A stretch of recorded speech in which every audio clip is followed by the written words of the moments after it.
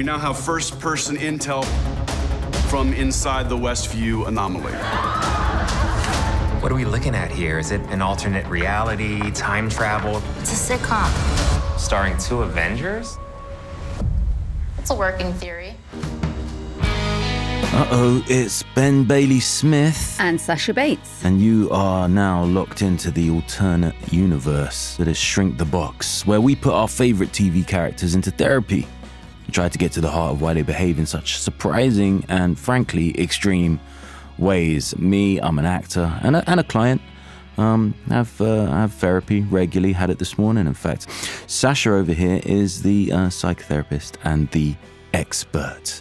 Together, we'll explore what makes these characters tick and hopefully get a little intel for ourselves as well. Now, Sasha, the clip we heard at the top, please explain.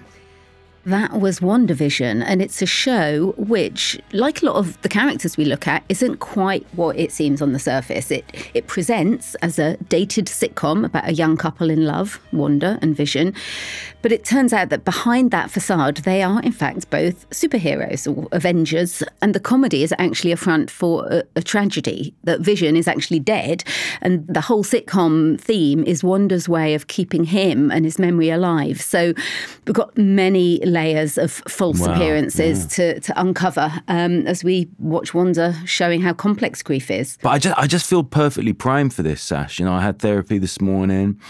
After I record this, I'm going to get on a plane to Jamaica, which sounds like incredibly glamorous and fancy, but actually I am a Jamaican, and I'm heading over there as the result of a family bereavement, you know? So it feels so apt to be talking about a show that really gets to grips with the pain of the past, bereavement and grief, and how we do or do not deal with these things. Yeah, I mean, I think it is such a fantastic depiction of grief and hiding from it and confronting it. And I mean, it's also a very topical subject for me because I lost my husband 5 years ago very suddenly and out of the blue. And I ended up writing 2 books about grief. That was my way of kind of making sense of what happened. So I really feel for Wanda. I really recognise so much of what she's going through and her methods of dealing with it. The old sort of 5 stages model of grief, which is the only kind of theory that most people know about grief, it's so much more complex than that. And I think Wandavision shows us brilliantly how fragmented life can be. And she does it as well she makes a very concrete representation of the thing that we all want to do, which is to create an alternative reality where your loved one is still alive. And she's got the power to do that. So for all of you out there who sort of theorized and wondered what the heck was going on when you were watching Wandavision, we will go as deep as we can into Wanda's psyche and into the extra meaning behind those Technicolor toy planes, the mysterious beekeepers. So as we descend into the basement of truth and fear, I suppose we should warn you there will be swearing and there'll be full-on spoiler-tastic chat as ever. But you know the rules. Strap yourself in and welcome to Shrink the Box.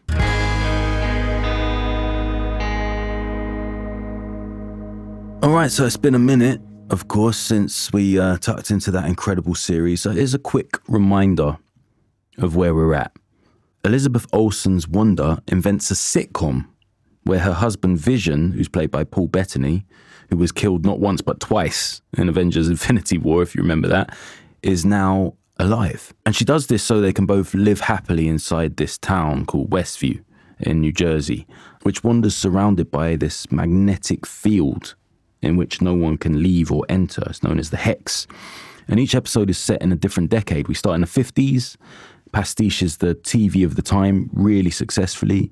This is also Wanda's tool to move us through her journey of grief and her growing realization that she can't keep Vision alive, which is, you know, kind of the tragedy of the thing. But then there's a B story as well, which is the outside world trying to break into Westview to free the townspeople that Wanda's sort of trapped within her fantasy, almost like her slaves. Wanda finally has to face reality during this big confrontation with her neighbor Agatha.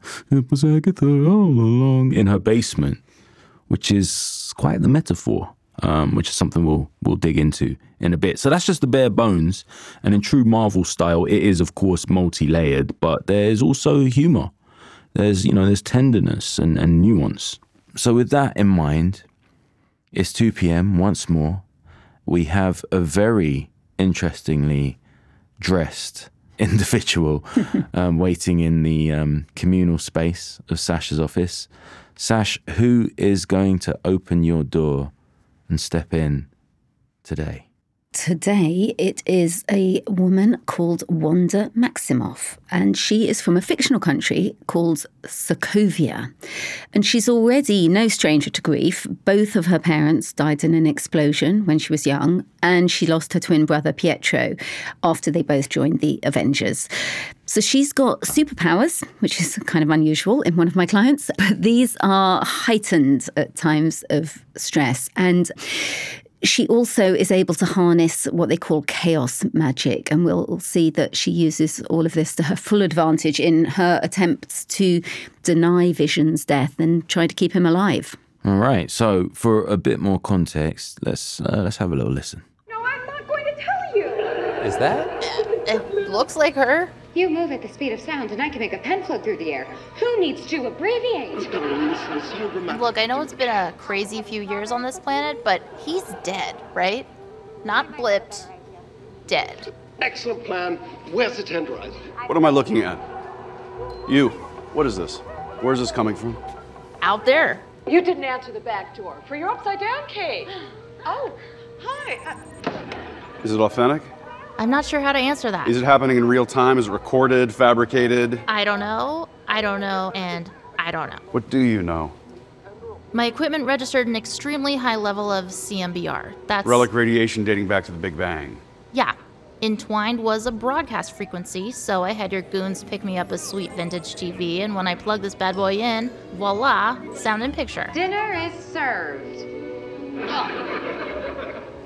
And that was the sound of Kat Dennings and Josh Stamberg playing Dr. Darcy Lewis and the acting director of Sword, Tyler Haywood, respectively, in episode 4, We Interrupt This Program. And that was directed by Matt Shackman and written by Bobak Esfajani and Megan McDonald. We'll give you the full credits for all the clips, as ever, used at the end of this podcast. So, Sash, you mentioned that Wandavision is all about grief. What would be the first thing you noticed about Wanda if she were your client? At the beginning of the series, Vision's death is still very recent, and Wanda is deep in denial. She can't take on board the fact that he's actually died, and she's living in a sort of alternate reality, which, because of her powers, she's able to create. But we all live in an alternate reality of not being able to process this huge news that somebody who is so central and instrumental in your life is suddenly not there anymore. It can't compute. And so there's a bit of our brain that knows what's going on, and there's a bit of our brain that is completely denying that. And it can be really strong, that denial, that refusal to accept. And also is very confusing time, because even though you know they are dead, the part of you thinks they aren't. And I think we see that she has had the rug pulled out from under her life, because even though she's created a fantasy 1950s sitcom to try and make life very safe, at the same time, plates go flying around the air. She's got this appointment on her calendar that she doesn't understand. She's trying to work out how they came to be there, what they're doing there, what this heart on the calendar signifies. So she's very confused, but she's also trying to pin it down in a very safe world of 1950s sitcom land. So what is it about the stages that bugs you? Is it the sort of neat and tidy order that they get put in? Yeah. It seems to be sort of universally. Yeah, that's definitely part of it. I think grief isn't linear. All the stages, as they're called, are there. So definitely denial, anger, bargaining, depression and acceptance. They're all in there. I'm not saying they're not, but I just think there's far more than 5. And yeah, stages suggests that they proceed in an orderly fashion. Denial often is the first thing because you're in shock. Yeah, so that one I don't really have too much of an issue with. It's absolutely true, and it happens very early on. But it can also, for me, from personal experience, mean 2 things. So you can have that very immediate denial that operates for no longer than minutes, where you're just like, no, I was just talking to him. Yeah. This can't be possible. But it can also pop back way later. You're sort of trying to live your life as if they were still here. What we tend to mainly call denial is shock, and shock of any kind kind of shuts down the thinking brain. Your brain will only give you so much reality as you can cope with, and if it's going to feel too terrifying and too painful, then it's almost like it wraps you in bubble wrap to protect you from too much knowledge. But, you know, bits of the bubble wrap get popped as you go along, and her bubble wrap is a very extravagant version. She's got an entire town wrapped in bubble wrap. But yeah, denial can come in at any time. For me, like for about a year or so, waking up first thing, you know, you have those few moments of assuming life is as it was, and then you have to remember as your brain comes back online, oh shit, no, he's not here. That feeling of the person being next to you in bed. Yeah, and it takes a moment to compute that, oh no, actually. Let's delve deeper into this kind of idea of created worlds. Here's a little clip from the show. Wanda, is there something special about today? Well, I know the apron is a bit much, dear, but I am doing my best to blend in. No, there on the calendar, someone's drawn a little heart right above today's date. Oh, yes, the heart. Well, don't tell me you have forgotten, Viz. Forgotten? Oh, Wanda, I'm incapable of forgetfulness. I remember everything. That's not an exaggeration. In fact, I'm incapable of exaggeration. Well, then tell me what's so important about today's date. What was the question again? Oh, well, perhaps you've forgotten yourself. Yay, heavens no. I've been so looking forward to it. As have I. Today, we are celebrating. You bet we are. It's the first time we have ever celebrated this occasion before. It's a special day. Perhaps an evening. Great significance. To us both. Naturally. Obviously. Exactly. Well done, us. Well done, us. So you can hear from that, the vibe is very much like I Love Lucy, sort of Dick Van Dyke Show, that kind of 50s vibe. Why has Wanda created a sitcom out of all the worlds she could exist in? You know, anything that goes wrong can easily be patched up and put back together, and they generally depict happy families and neighbours dropping in on you. And it's a very safe and controlled world when your own world feels very unsafe and very uncontrolled. And there's a sort of nostalgia of, oh, things could be perfect if only. And I think the 50s sitcoms in particular portrayed a world where everybody knew their place and everybody was, you know, well presented and nothing went wrong. And a woman was looked after. And the woman was looked after. Yeah, very good point. As we see, she soon realises that she's not really in control because reality starts to intrude, which is what happens as you move through. And much as I try and avoid using the words like stages, I tend to use more words like sort of flavours or shapes or waves. And, you know, she'll get waves of reality puncturing through. And in the second episode, which is a 1960s episode, we start to see some of those things coming in. There's a little aeroplane that flies in that has come from outside. And they do a magic show as well, which also creates this sense of, you know, oh, things are going wrong and can we keep the illusion in place? You get the sense that all hell is going to break loose either outside or inside her. So knowing that she's carrying all this tension, which you probably would have been able to see in her preamble on the couch, what do you think is the next thing you'd notice about Wanda? Well, one thing that often doesn't get mentioned enough, I think, in grief is the fear, the terror of how do I survive this? And I think we do get that sense of threat in the second episode. The sort of things go bang in the night and there's a feeling of something or somebody lurking outside. What was that?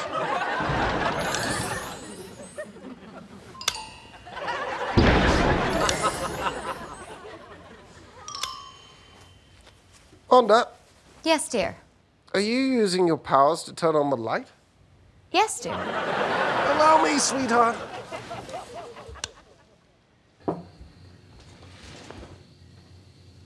What do you see? Only your lovely rose bushes. That's all?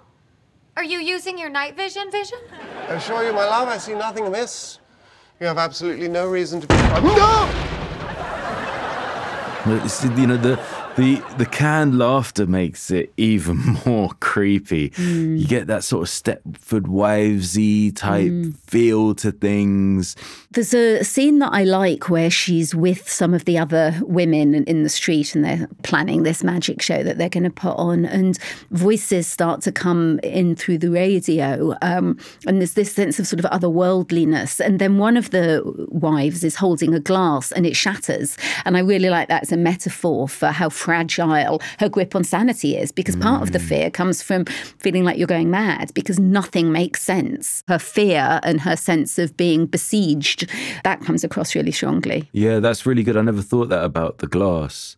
You know, just that it's the emotional kind of variation on realizing you're out of your depth in the sea, like your feet can't touch the ground, or when you're lost as a kid and you think the legs next to you are the legs of your mum or dad, and you look up and it's not them. It's like terrifying. It is like sci-fi.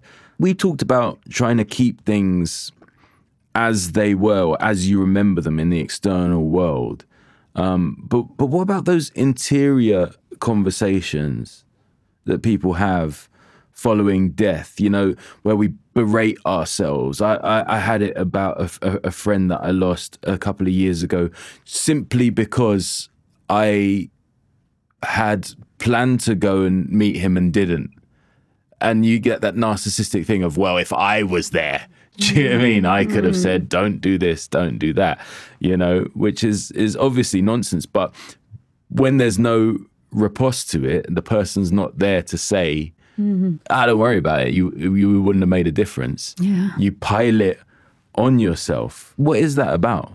Well, I think it's a couple of things. I think that by taking some of the blame onto yourself, it's almost like taking control, because you feel so out of control. There's nothing you could have done.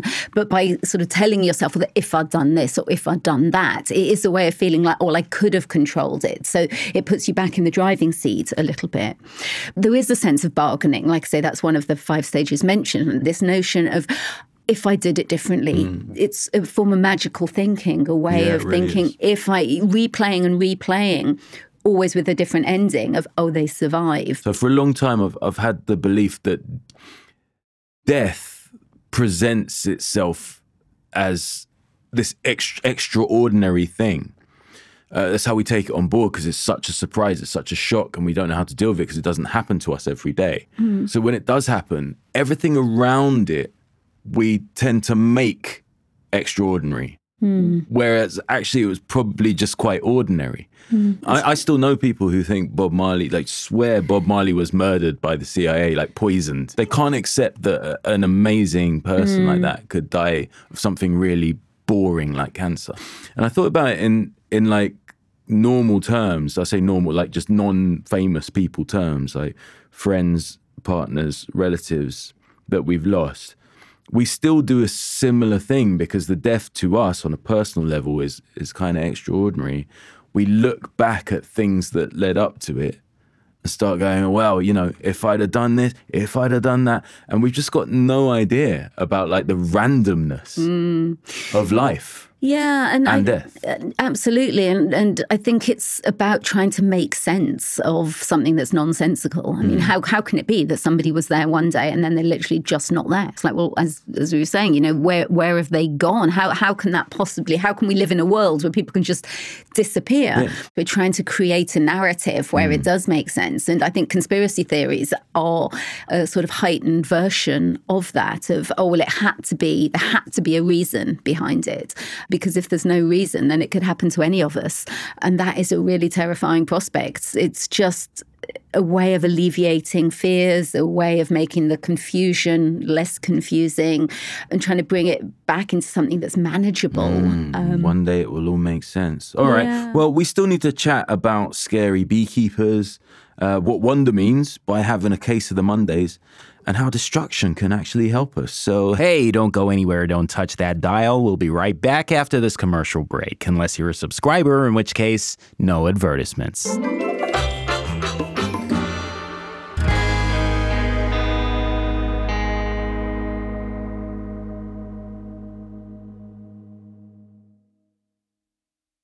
This show is supported by BetterHelp. Now, sometimes you're carrying a weight on your shoulders, but you can't find the right way to open up about it and maybe offload a bit to others. If we keep things bottled up, it can really affect us in a bad way. And therapy is a safe and anonymous place to air whatever's been troubling you. I know this personally. It always feels better just to speak your truth. Honestly, you genuinely feel lighter. And Ramon can tell you all about feeling light or heavy. So if you're thinking of starting therapy, why not give BetterHelp a try? It's entirely online, suited to your schedule. Fill out a brief questionnaire to get matched with a licensed therapist and switch therapists anytime for no additional charge. Get it off your chest with BetterHelp. Visit betterhelp.com/shrinkthebox today to get 10% off your first month. That's BetterHelp, HELP.com/shrinkthebox. Hello, it's William and Jordan here from Help, I Sexted My Boss. And on Tuesday, our show at the London Palladium will be streamed live into cinemas. So if you want an evening full of laughs and outrageous problems and dilemmas, then come along and join us on the big screen. Help I Sexted My Boss Live is showing everywhere and everyone's welcome. Go to sextedmyboss.com/cinema to get your tickets now. That's sextedmyboss.com/cinema. Do you ever wonder how celebrities order food? Like, is Sarah Paulson a Diet Coke or a regular Coke girlie? Some peasant Coke? No. Or how does Sofia Vergara order a pizza? No, nothing. No tomatoes. I cannot eat tomatoes. Yes. Are you cool with mushrooms? Not really. If these are the details you need, and I know you do, I have the podcast for you.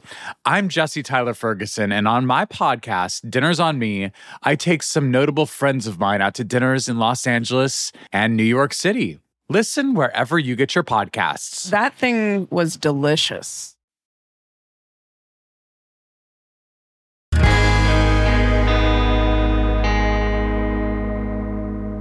And we are back. So, Sash, there's a guy wearing what looks like a beekeeper's outfit who crawls out of a manhole cover. It's a bit sinister. What's it all about? On one level, this is an emissary sent by the outside world, trying to just break into the Hex, to try and break into Wanda's world. But on another level, I think it is sinister. It is this sense of other people trying to pull her out of the cocoon of nostalgia and fantasy that she's in. And she has to really resist that because she doesn't want to face reality. She wants to stay nestled in the safe world. Right, yeah, because the beekeepers sitcom. kind of break into your house, right? If you're a bee, I mean, and they sort of, rearrange your home in some way. Yeah, the only rearranging that Wanda wants to happen is the rearranging that she does. And actually, I think that actually ties in quite well with this notion that she's nesting. I mean, we always think of nesting as something that, new mums do to make the world safe for their new baby. But I think grieving people nest and create a home for themselves because they're trying to make the world safe for their sort of grieving inner child, the bit of them that feels completely infant-like again without the person that is normally protecting them, whether that's a parent or a partner, or the person that makes them the world feel an okay place. And it's a real intrusion. And other people can feel really intrusive as well, even the ones that are trying to help. I mean, I get asked so often, how do you help a grieving person? It's the one thing that everybody wants to know because it speaks to the powerlessness that we all have. You see somebody in pain and you want to help them. We'll talk about this later with Wanda's journey. But that feeling that nobody else can do anything to help really adds to a sense of isolation and loneliness and the sense that you're on your own in this. And you are on your own in this. Nobody can really help. They can be supportive, but they can't take the pain away. Yes, that is very true. Although I would say that as soon as you open up on what your pain is, help is out there, but you do have to reach out first. Everybody's grief is unique.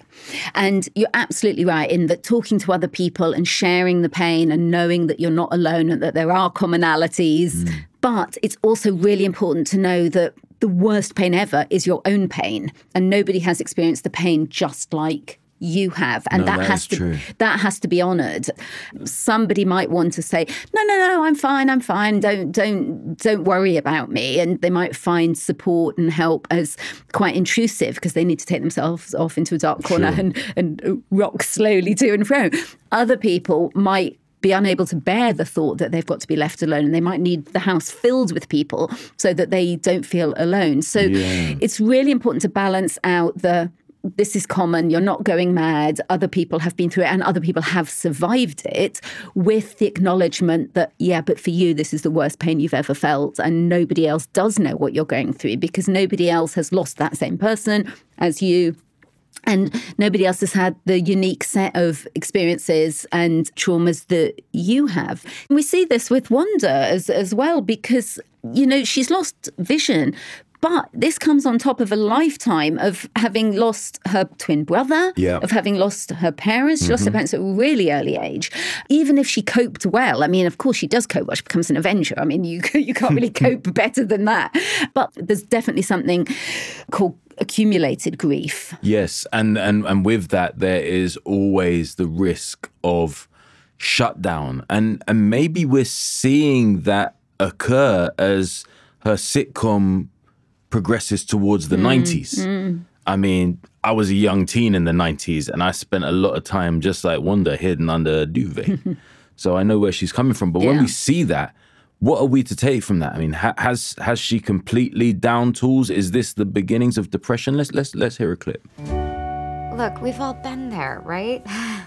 Letting our fear and anger get the best of us, intentionally expanding the borders of the false world we created.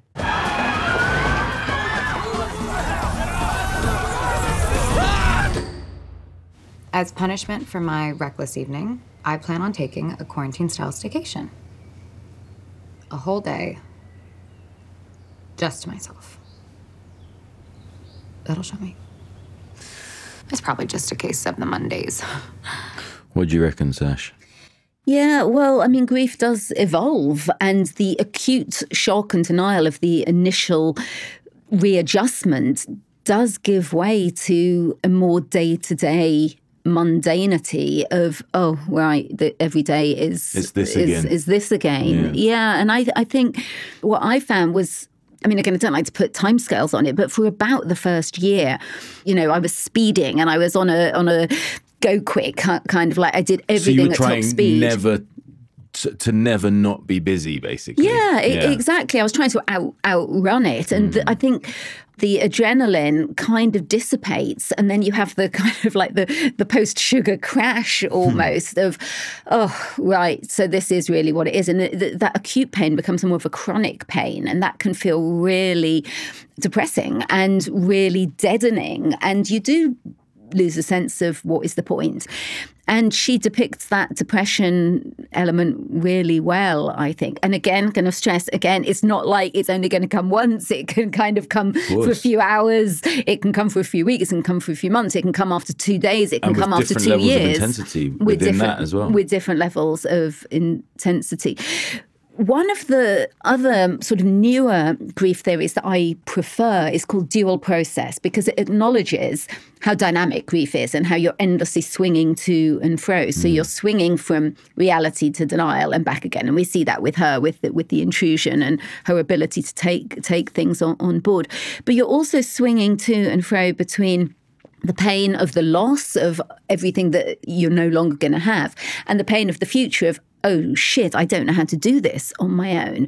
But you're also swinging through the comfort of the past and the memories and the joy of what you had, and there can be good things in the future. So you're going to and fro between the past, the future, between the pain, between the hope, between the denial, between the reality. So it's a constantly swinging pendulum, and so that's why I think dual process shows that you're endlessly swinging. It a little better. Yeah, no, I totally see that. But also elements of anger, right? Perhaps at the fact that you're not feeling better, but in some cases, even at the person who died. Is that a thing? Definitely. I mean, I think anger is all pervasive. It can be at the person that you've lost. You can be angry at them for dying. I mean, it's not rational, but there's nothing about grief that is rational. But even when it's not their fault, you can still feel angry that they've left you. Yeah. And I used to get really annoyed when people would say things like, oh, he's in a better place. And I don't want him in a fucking better place. I want him here dealing with this shit with me. How dare he be in a better place when I'm in the worst place ever? All his friends and loved ones are here. Yeah. What is this place? It must be incredible. Why does he get an escape route out of this misery? So, yes, at times I could get very angry with him. And Wanda does get angry with Vision when he starts to question, hang on, what's going on here?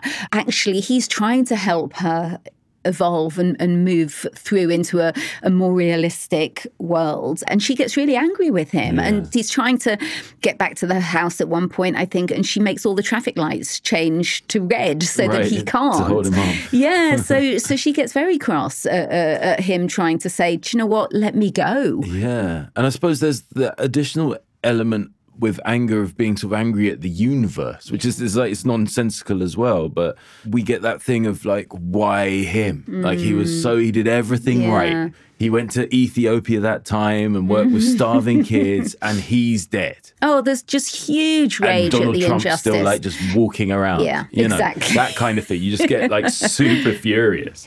Yeah, and the rage is enormous. And I think the other problem with grief is that people think that grief is all about being sad. And actually, they know how to deal with that sort of grief. What they don't know how to deal with is when you're spitting and fuming and raging and being a kind of real... Way harder. And you don't want the tea and biscuits. Yeah. I'm wondering, ultimately, sort of multi-million-dollar question, is there any way to just completely avoid the grief process? Can you just sidestep it?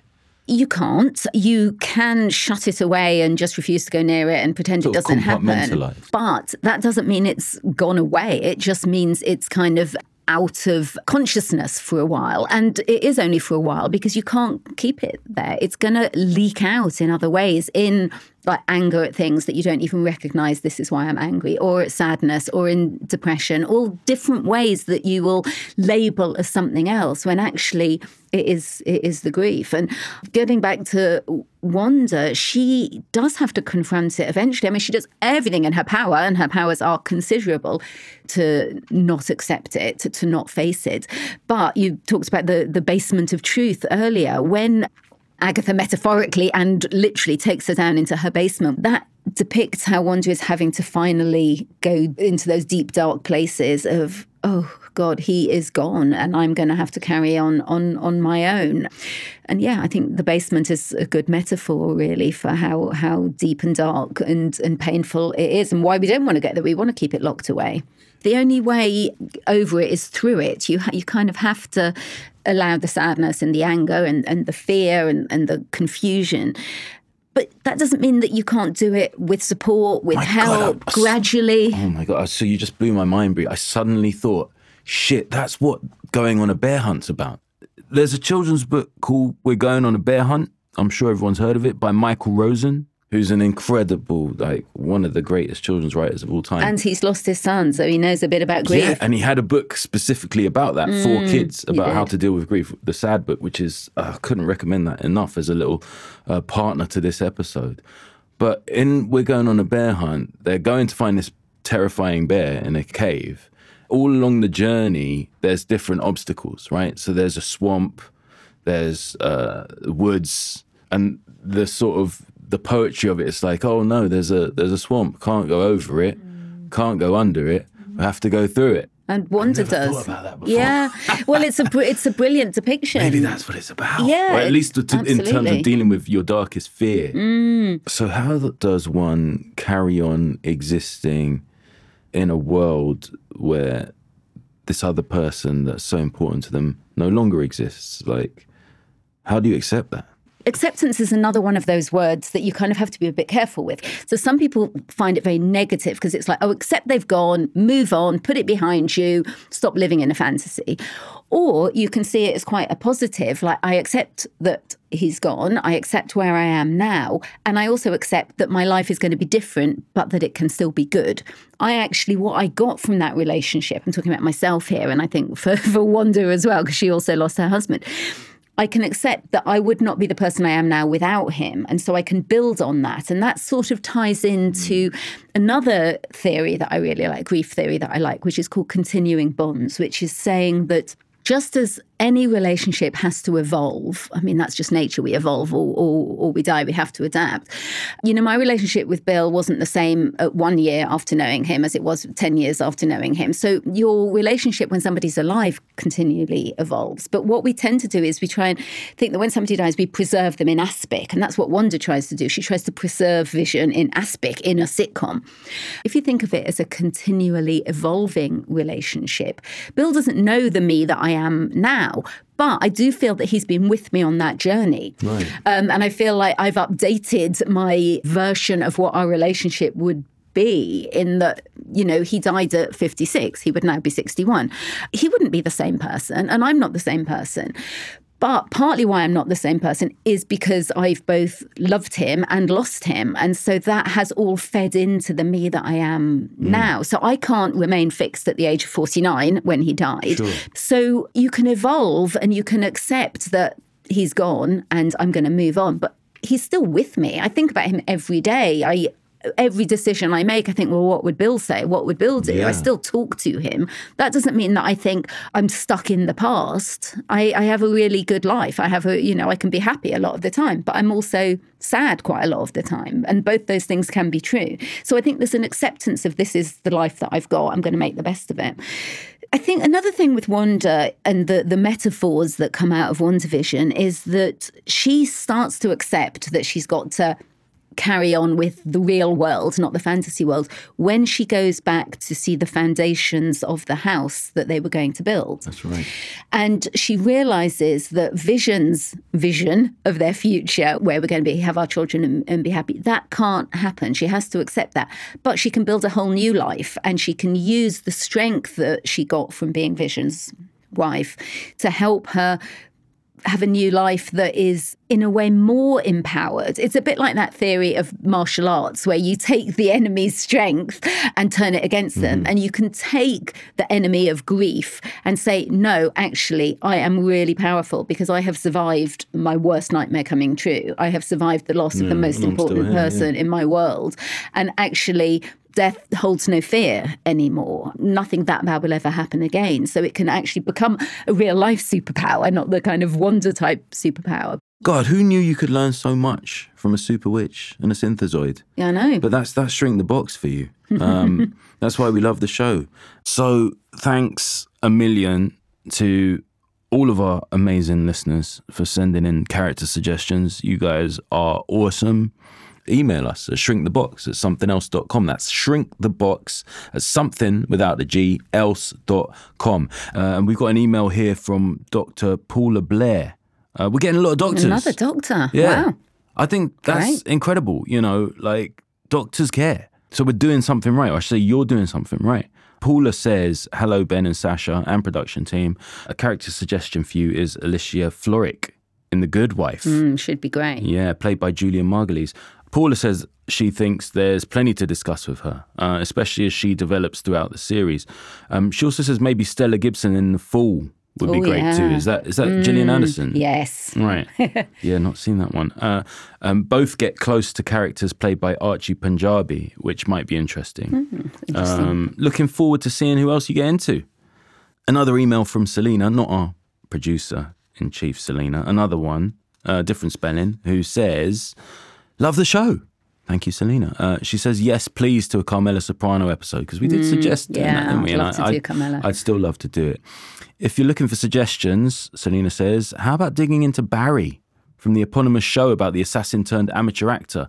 Ace stuff. Yeah, that's Bill Hader. My brother told me about it, and it sounds so cool. Like right on the line there between like horrific and comedic. Assassin turns comic. I mean, that's what a great premise. Yeah. It's a fine line. Yeah. All right, I'm going to get on that. Hey, listen, we really would love to cover every single suggestion that we get. And who knows, maybe we will somewhere down the line. So thank you so much for all your interaction. We need it. That's what the show's all about.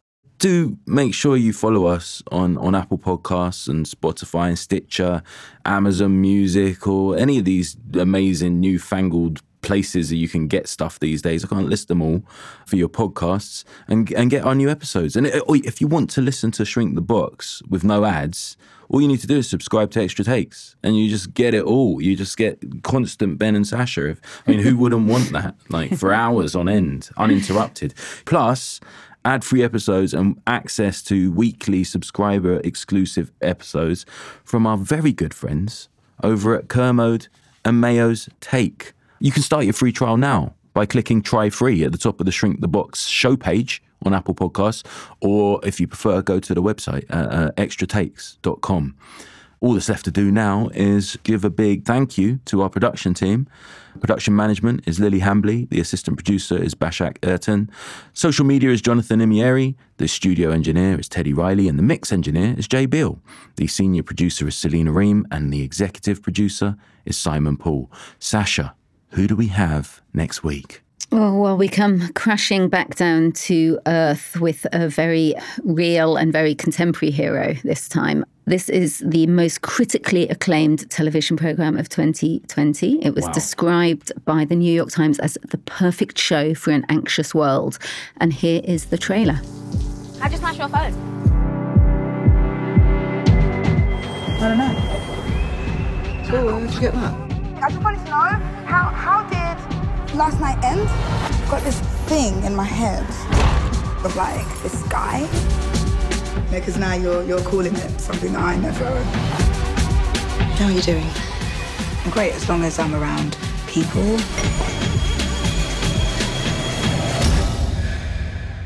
I get to, just gather the pieces, any of the pieces. That is the extraordinarily talented Michaela Cole, who created, wrote, and co-directed and exec-produced I May Destroy You. Nominated 9 times at the Emmys, deservedly won 2 awards for outstanding writing, as well as a whole raft of other awards. It is a masterclass in script writing, as well as acting. And we're going to be looking at that show, and within that show, what else, Sash? Well, you can hear in that clip that our next client, Arabella, is quite like Wanda in that she sounds confused, chaotic, she's unsure of what's real, how to make sense of the world. And it's the same overwhelming effects of the trauma, but in her case, it's not from a death, it's from a physical attack. She's been raped after having been drugged. And it's powerful stuff, this show. I mean, it gets us questioning friendship, sex, consent, all the big things that so many of us have to deal with. But it's great because it's packed into a depiction of London, which is exciting and fast-paced and fun and loud and really contemporary. Yeah, definitely. And also there's a therapist character. So you can tell us how authentic you think she is.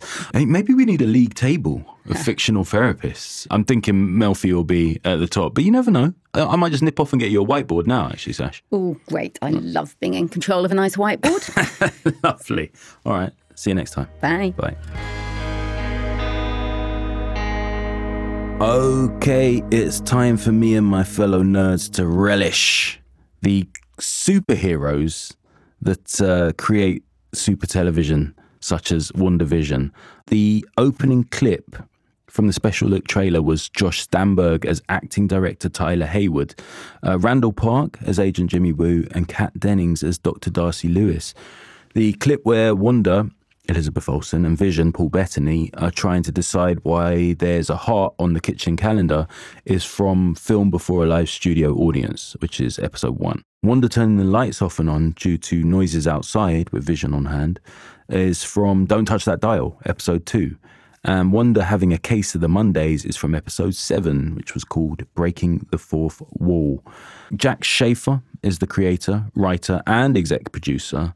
Exec story editors are Peter Cameron and Mackenzie Dorr, who are also writers alongside Laura Donney, Bobak Esfajani, Megan McDonnell, who's also a story editor, Cameron Squires, who's also a story editor, Jack Kirby, Roy Thomas, John Buscema, Stan Lee, Gretchen Enders, Chuck Hayward, and Megan McDonnell. The director across all episodes is Matt Shackman. It's a Marvel Studios production with distribution by Disney+. You can see all the episodes on there, and a special thank you to Disney, actually, for the clips. Thanks for listening, guys, and we'll see you next week.